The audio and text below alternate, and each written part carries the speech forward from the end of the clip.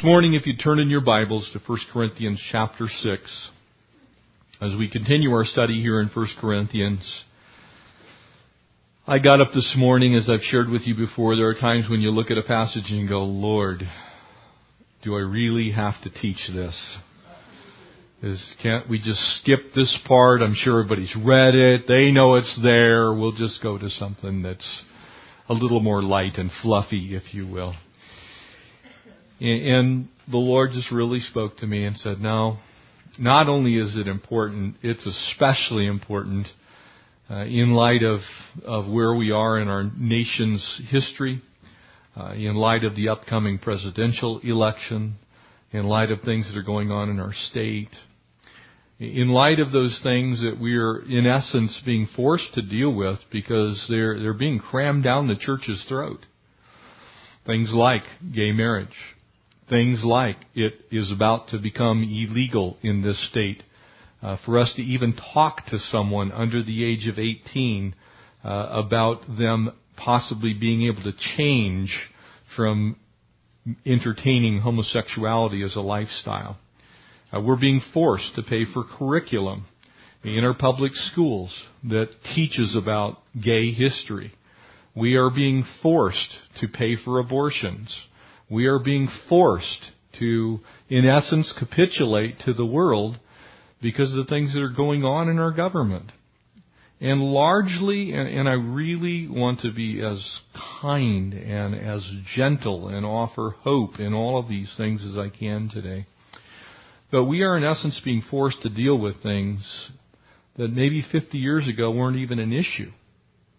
They were things that were just simply not in the public square. They're in the public square. And the church is really being asked to cave in. And unfortunately, large segments of once Bible-believing, Christ-honoring, Christ-professing Christian denominations are caving in to, in essence, say, God's Word did not mean what it said, does not say what it means, and we can interpret it any way we see fit in light of modern sociologic evidence, in light of modern supposed scientific evidence. And I think, family of God, we tread very dangerous ground when we begin to pick and choose what verses we're going to take out of God's Word and what standards by which God accepts us as His children. The title of this morning's message, and it's part 1, was intended to grab your attention. It was not intended to make a statement. Who's in? Who's out? Can we know? Can you be an avowed homosexual and inherit the kingdom of God? Can you be a fornicator and inherit the kingdom of God? Can you indiscriminately jump from relationship to relationship without regard to God's Word? Can you continue in sinful behavior as a child of God and have any assurance whatsoever that you're going to heaven? It's a tough subject, but it's an important one. And it's one that you have the opportunity on a daily basis to go into the world and be salt and light. And we can't be good lights if we determine what that light is supposed to be ourselves. God has spoken. And He's spoken very clearly and very loudly on many issues. Before we begin this morning, I want to give you a major caveat alert. Ultimately, only God knows who truly is saved and who is not. But He's given us sufficient guidelines that we can have great assurance in our own lives as we walk in obedience to His Word. We can have a very clear understanding of what God accepts and what God doesn't. And when God speaks, we need to listen. We need to obey. And so this morning I pray to deal with the subject matter before us with great tenderness. I mean no hurt or harm. I'm not trying to draw attention to any specific sinful behavior. But I think we've reached that place in time where if we do not stand for the Lord, then I would suppose that we are in some measure standing against Him. And I want to stand for the Lord. And I want to teach His Word faithfully. And so this morning we'll pick up in verse 8. Would you pray with me? Lord God in heaven, who authored these words, Lord, your Holy Spirit, speaking through the Apostle Paul as he wrote these things down.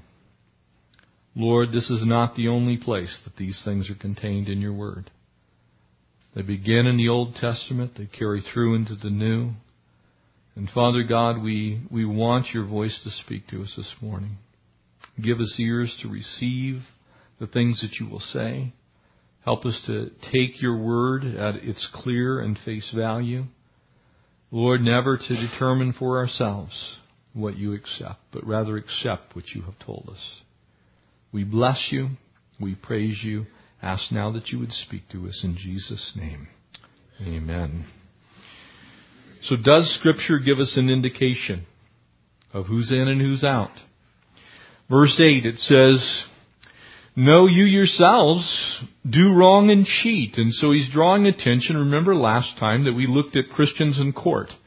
And as I shared with you, there is no biblical prohibition against Christians using the legal system, even if necessary, against one another, if that is the only recourse. If the biblical standards have been met. In other words, there's an application of Matthew chapter 18. You've gone to that person. They did not receive you. You've taken others. They would not hear it. You've brought it to the church. You've met with pastors. You've mediated that thing. You've done everything you possibly can to avoid going to court. And it is a serious issue. It's not something that somebody ran over your chicken and you're just going to get them. And so in light of that, in light of how we ought to conduct ourselves, because we don't want the Lord getting a black eye from our behavior in the world. And it is despicable what Christians do to one another in the world that God gets the blame for. And so that is the standard that's been set now, as he says in verse 8, "No, you yourselves do wrong and cheat, and you do these things to your brethren." He's saying, come on, guys. If we want to have an effective witness in the world, and I want to paraphrase this for you, if we are going to have any effect in our world for the cause of Christ, we cannot be hypocrites. We have to live what we teach. We have to be the example to everyone else. We can't be living in sexual sin. We can't be drunkards. We cannot be cheats and liars and expect anyone else to believe a word we say about the God we serve and the one who loves them. Our lives have to match that standard as best we possibly can if we want to affect the world for Jesus.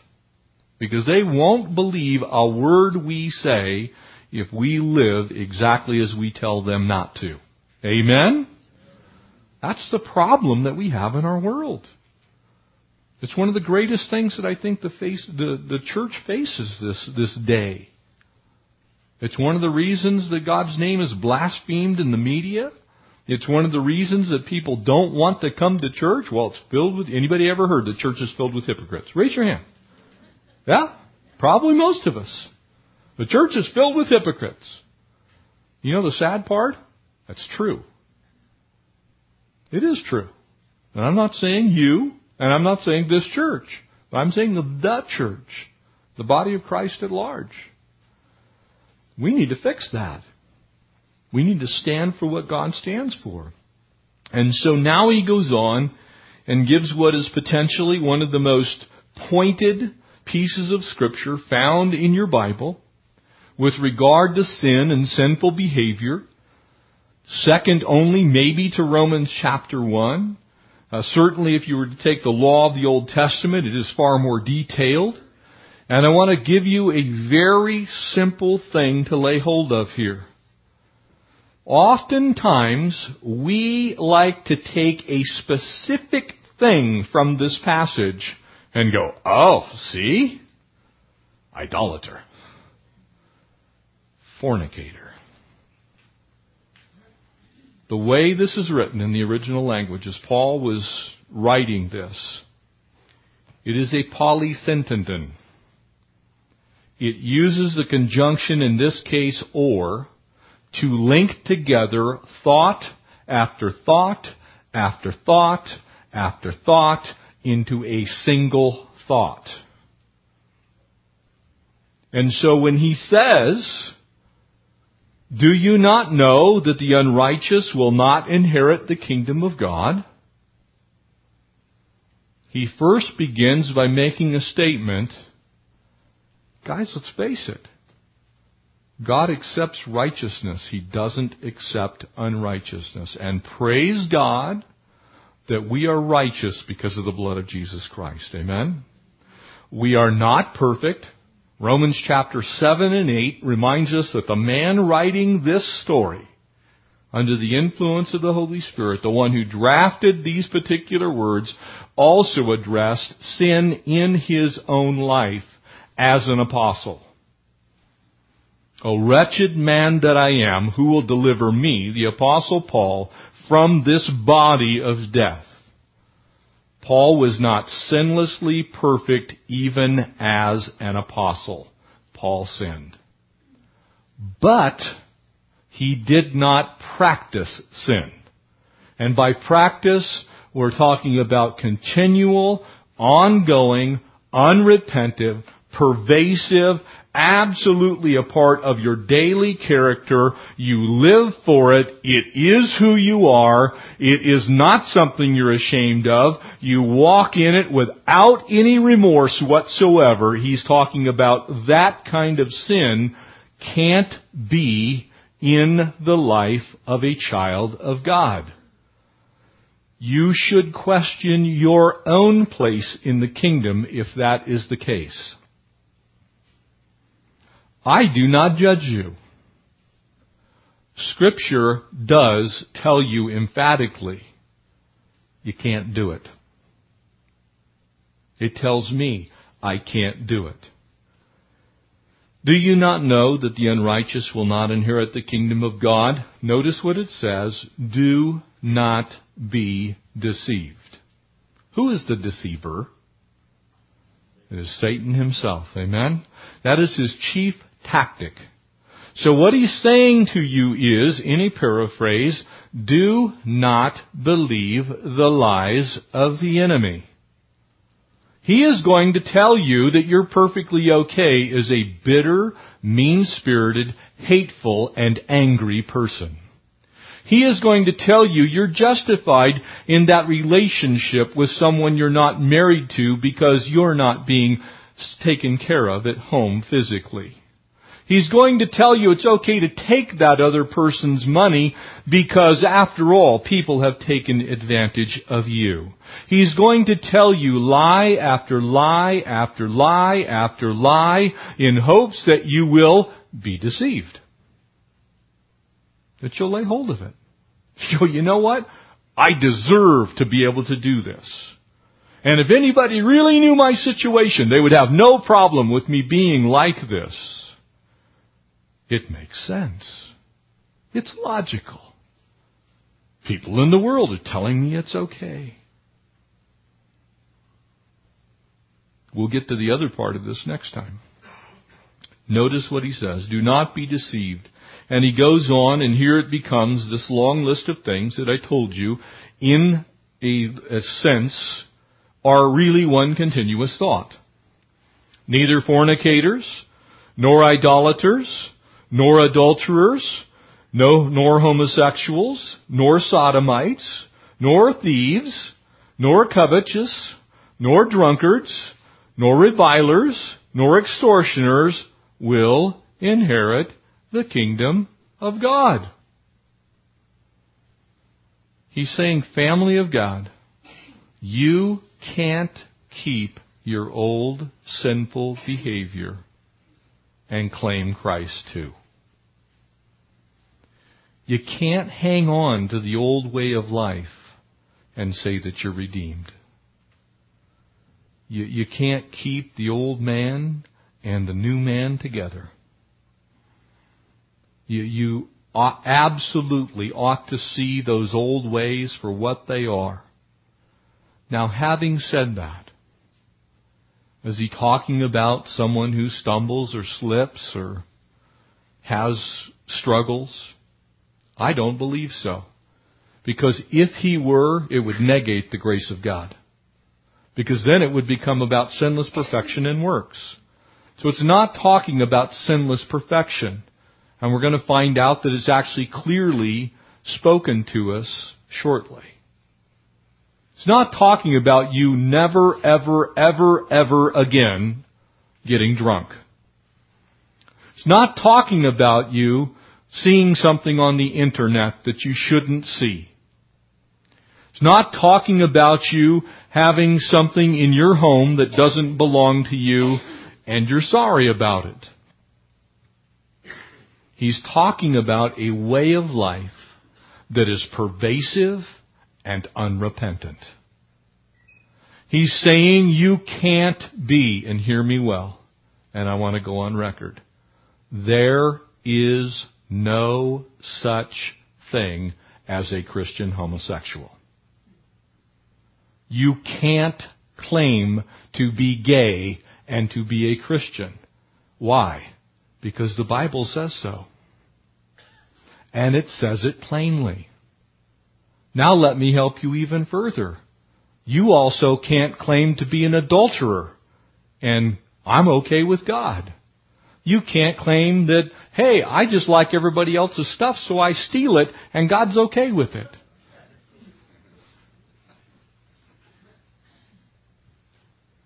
This is why what you think matters.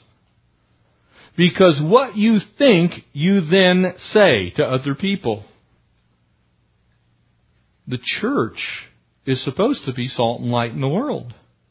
And if the church is salt and light in the world, we're supposed to be teaching the same truth that we ourselves have been taught. And the reason I just said that, the way I said it, is this. If you are convinced that someone is okay and they're gay and that they can go to heaven, you don't disagree with Jeff, you disagree with God. You don't disagree with my particular interpretation. You disagree with the plain statements of Yahweh, Lord of hosts. It's not up to you to make that decision. And the moment you tell somebody they can remain a homosexual, or they can remain an adulterer, or they can remain a murderer, or they can remain bitter and unforgiving, you have plainly countermanded the teaching of the Holy Bible, not Jeff. And because that's true, you are helping someone stay in darkness. You're aiding them in saying to God, I don't believe you. I don't trust you. I can't overcome this. Family of God, we got to be very careful. And we need to stand where God stands. It's not up to me. And that's hard. It puts you in places where you have to say things that you don't want to say to other people. Now, having said that, can people struggle with same-sex attraction? Absolutely. And be saved. Because they're struggling. They hate it. They don't like it. They don't want to be that way. It's a revulsion to them. And they are doing what they can. God's grace is sufficient when we are hearing the voice of God and we're saying, Lord, I don't want to live this way, but I'm struggling. I hate the way I live. Because if you see it from that perspective, aren't we all in that boat? I can pretty much guarantee you, and I don't want to show of hands, and I sure don't want a list from any of you, of the things that according to Scripture you struggle with. Okay? But you're struggling with it. When those things come up in your life, you're conflicted. You're hurt. It bothers you that you think that way. That's a very different matter than unrepentant living in exactly what Scripture declares you can't be and go to heaven. Very different. And here's where we need to bury this underneath the grace of God. It is not for you and it's not for me to determine what struggling actually is. I can't tell you. But I can tell you emphatically that if you don't care about some issue of sin in your life, and you walk up to me and you tell me, man, I just believe God's called me to be a murderer. I believe God told me I can just steal until there's nothing left to steal. You know, I don't have to be faithful to my wife. You know what? I don't have to love my husband. And you don't care? You are in deep trouble with God. Not with Jeff. Deep trouble with God. Because His Word says that the Holy Spirit of God dwells in you. And if the Holy Spirit of God dwells in you, there's going to be conviction of sin and of righteousness. And the whole time you're thinking those things, the Holy Spirit's going, Jeff, you can't think that way. And the result of that is, Lord, I'm sorry. I can't believe I'm still struggling with that. And you care. But beware when you don't care. Beware when you try and make the Bible say what you want it to say. Beware when you start accepting everything because Joe Scientist said so. And it flatly denies what Scripture teaches. You see, if the Corinthian church or this church really believes what God's Word actually says, and we really believe the high cost of our salvation, Scripture declares, how then can we live in sin any longer? We shouldn't be living in it. And so now he goes on, and this is so important. Please underline and highlight verse 11. And such were, past tense, not present, not active, not engaged in, no longer a lifestyle, some of you. The reason it says some, often misinterpreted, is not because all of them didn't struggle with sin. All of them didn't struggle with this particular list of sin. For all have sinned and fallen short of the glory of God. Plain statement. For the heart is deceitful, it is desperately wicked, and who can know it? Paul, writing at the end of his life, said, and of sinners, of whom I am chief, at the end of his life as an apostle. What it's saying is, and such were some of you. Some in this room used to live in these things. And you were unrepentant and you didn't really care. But you were washed. Hallelujah. But you were sanctified. Thank you, Jesus. You see, what's laid out next is nothing less than the finished work of the cross. But you were justified in the name of the Lord Jesus. Notice the Trinity here. By the Spirit of our God. All three persons of the Godhead. You see, we used to be like this. And because of the way this is constructed, it's not an exhaustive list. Nor should it be one that says, well, see, I'm not in this group, so I'm fine. What's being said is, if you don't care about things that you know to be contrary to the Word of God, you need to check and see where you're at with the Lord. And you need to encourage other people to do exactly the same thing. People often say to me, well, it says this in the King James. It doesn't say that in the New King James. It doesn't say that in the New Living Translation or the New International Version. Family of God, all of them are bad, okay? I don't care what version you have. Read the list for yourself. You're going to come away with, ooh, that's not good. And so as we look at these and we study what the rest of Scripture says, we need to do a couple of things, I think, very importantly. Number one, in Jesus' name, back away from the high horse cliff.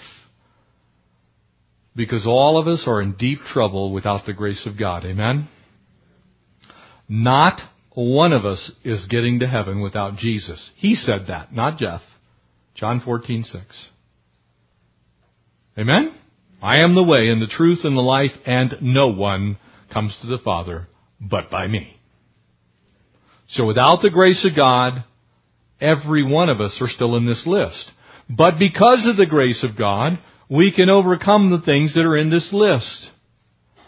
And does that mean that maybe you're going to struggle in some areas of your life? Highly likely. Does that mean that you're going to walk on this earth in utter sinless perfection? I feel sorry for people that think that they can do that. I really do.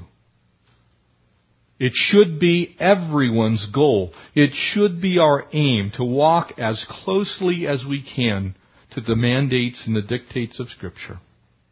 It should be what we shoot for. It should be our goal. It should be one of those things that each of us says, you know what, Lord, I want to walk as close to you as I possibly can, and I sure don't want to walk as far away from you as I possibly can, asking the question, can I do this and still be saved? Do you hear what I just said? None of us should be saying, how much can I get away with? We should all be saying, what can I get rid of? But it is God's grace that keeps you. It is God's grace that keeps me. But when we spit on the grace of God, when we say to the Lord, you didn't mean that, when we pick and choose our pet sins that we're okay with. And again, remember, this is not meant to be an exhaustive list of everything that's not okay with God. It's representative of the plain teachings of Scripture. Can I say to you, there's an awful lot of things that are not okay with God? We could add to this list bitterness, anger, hate, unforgiveness, being unloving, being unkind.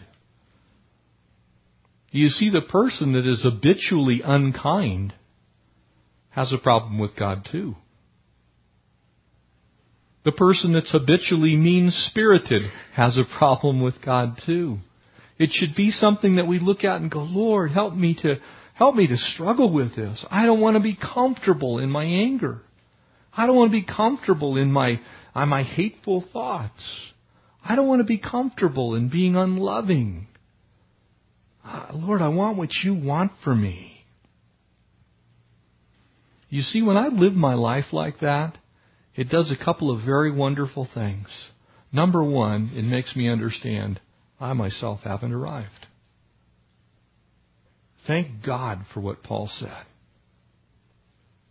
Who will deliver me? I'm not perfect either, but I sure want to be. And there's another thing that I do. I look at it and go, Lord, what are you trying to say to Jeff through this? What do you want me to do with what you've said? How do you want me to act What do you expect of me, God? God, I want to be pleasing to you. And I know I fail. You see, family of God, there's a big difference between struggling with something and bathing yourself in it. There is a huge difference between having something that is in your life and you just absolutely loathe its very existence. And yet occasionally it still pops its ugly head up in your life.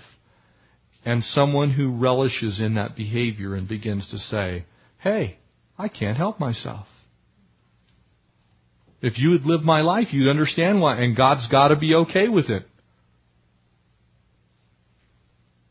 When Scripture speaks, Scripture speaks. It's one of the reasons we have to have an opinion on gay marriage. And there is exactly one opinion for the church to have on gay marriage. Never. Because God's not okay with it. And for me to tell people that God's okay with it is to doom them to walk in rebellion to God's plain teaching of His Word. That doesn't mean I hate people who are engaged in that behavior. It means exactly the opposite. My heart should be broken and grieved. But I must maintain the standard that God has. I don't get to pick and choose the standards. We hear so much in our world today, specifically on this subject, and I don't want to belabor it. But there is massive amounts of scientific evidence that indicates that a vast majority of what you hear in the news and what you read in magazines is nothing more than propaganda. I read study after study after study. Some of the chief people engaged in the study of the genetic link, supposed, of homosexuality. There is almost zero evidence that there is anything to do with genetics and homosexuality. You can be predisposed, but that does not mean predetermined. Huge difference between those two things. And so, well, the Bible's just outdated. No, it's not. And God meant what He said. And said what He meant. We need to be careful about changing what God's Word plainly states to match the mores of our day. National Association for Research and Therapy of Homosexuality, Dr. Francis Collins, one of the world's leading DNA researchers, said this. He said, for virtually no genetic disposition, none of them is heredity ever close to definably predictive. One of the top researchers in the world. He would go on to say,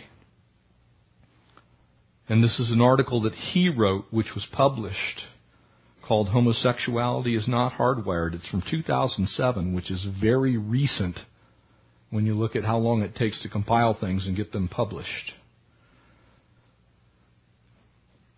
He said, in our study of identical twin homosexual males being gay, he said their chances are only 20% as compared to 2 to 4% of the general population, indicating that sexual orientation is genetically influenced, but certainly not hardwired by DNA. And yet, time after time after time after time, you're told, I can't help but be gay. I was born this way. There is no proof whatsoever that's definitive. I said that very specifically for a reason. In other words, there isn't a proof text. There is no proof study. There isn't anything that indicates that that's true. There are guesses and there are presuppositions. And there are certain amounts of evidence that say there are some difficulties, but what they're not saying is the same is true for fornication. The same is true for propensity to drink alcohol. The same is true for virtually every human behavior you can think of. The other thing that is not mentioned is that what we are doing is we are in essence attempting to reverse engineer DNA. We have the end result. We look at it trying to find links, believing that we can find out why it is so. That is hardly an exact science.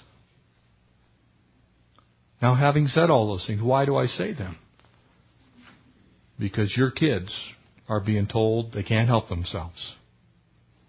Your kids are being forbidden. We're on the cusp of passing laws in this state. Your kids are going to be forbidden from seeking help if they have same-sex attraction. You will not be able to send them to a counselor till they turn 18.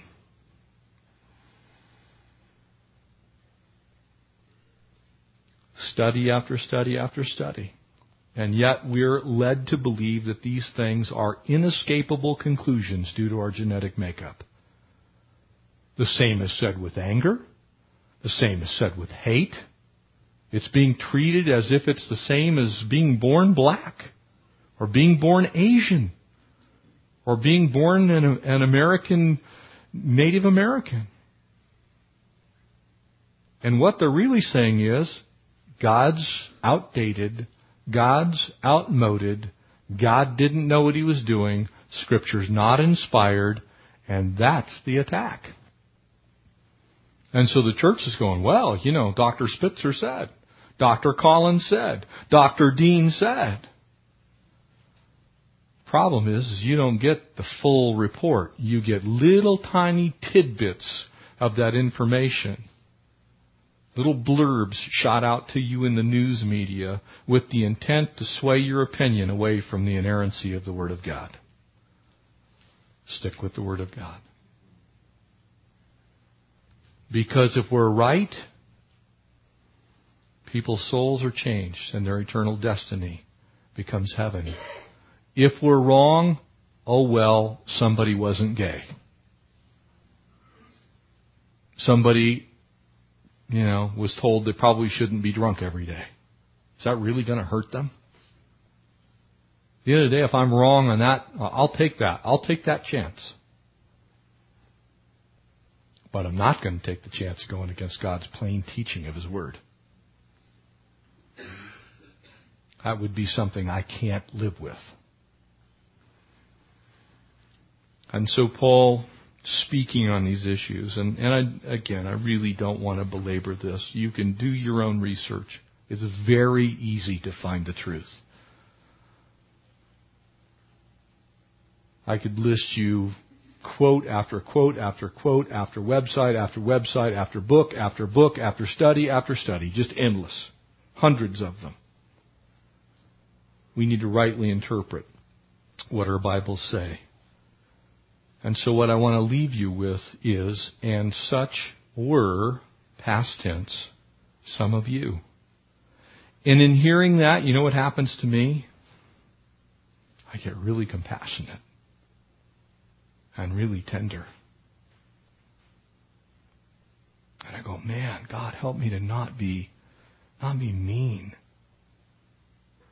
Help me to not say hurtful things. Help me to guard my words. Help me to be kind and tender and gentle. Help me to speak the truth in love. Help me to bear your love to the world. Because I haven't been saved my whole life. I was born like everybody else. Headed for the wrong place. But for grace. I was once lost. I was blind. Now I can see. And such were some of you. Such was me. But I was washed. And I was justified. And we need to help people find the grace of God to be washed and justified and sanctified so that they can be found in Christ Jesus, so that they'll care, so that they'll look at the depths of the things that they're going through, and it will bother them. And they will be struggling, not accepting. Family, I want you to know something very, very, very clearly. There is no sin God can't forgive, including every one of the ones we just named. There's not one.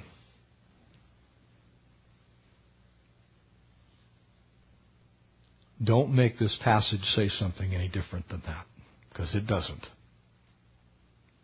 All who call upon the name of the Lord shall be saved.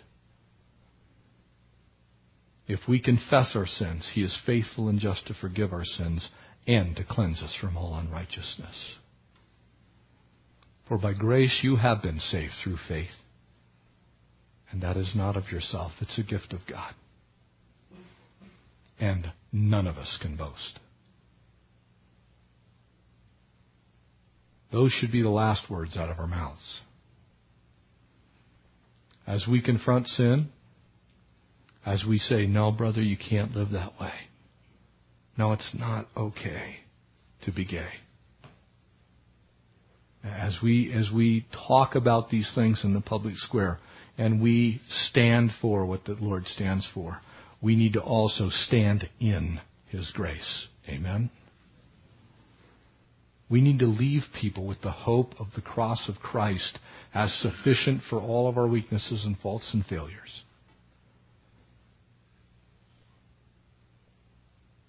God's love is greater than His wrath. He doesn't want to pour out His wrath, but He has to because He's holy. So let's leave people in God's love. Amen? Would you pray with me? Father God, as we draw this service to a close, Lord, we ponder these things. We pray that arching over all of it, Lord, bathing every word, would be your grace and your mercy and your forgiveness. Lord, available to all who will ask.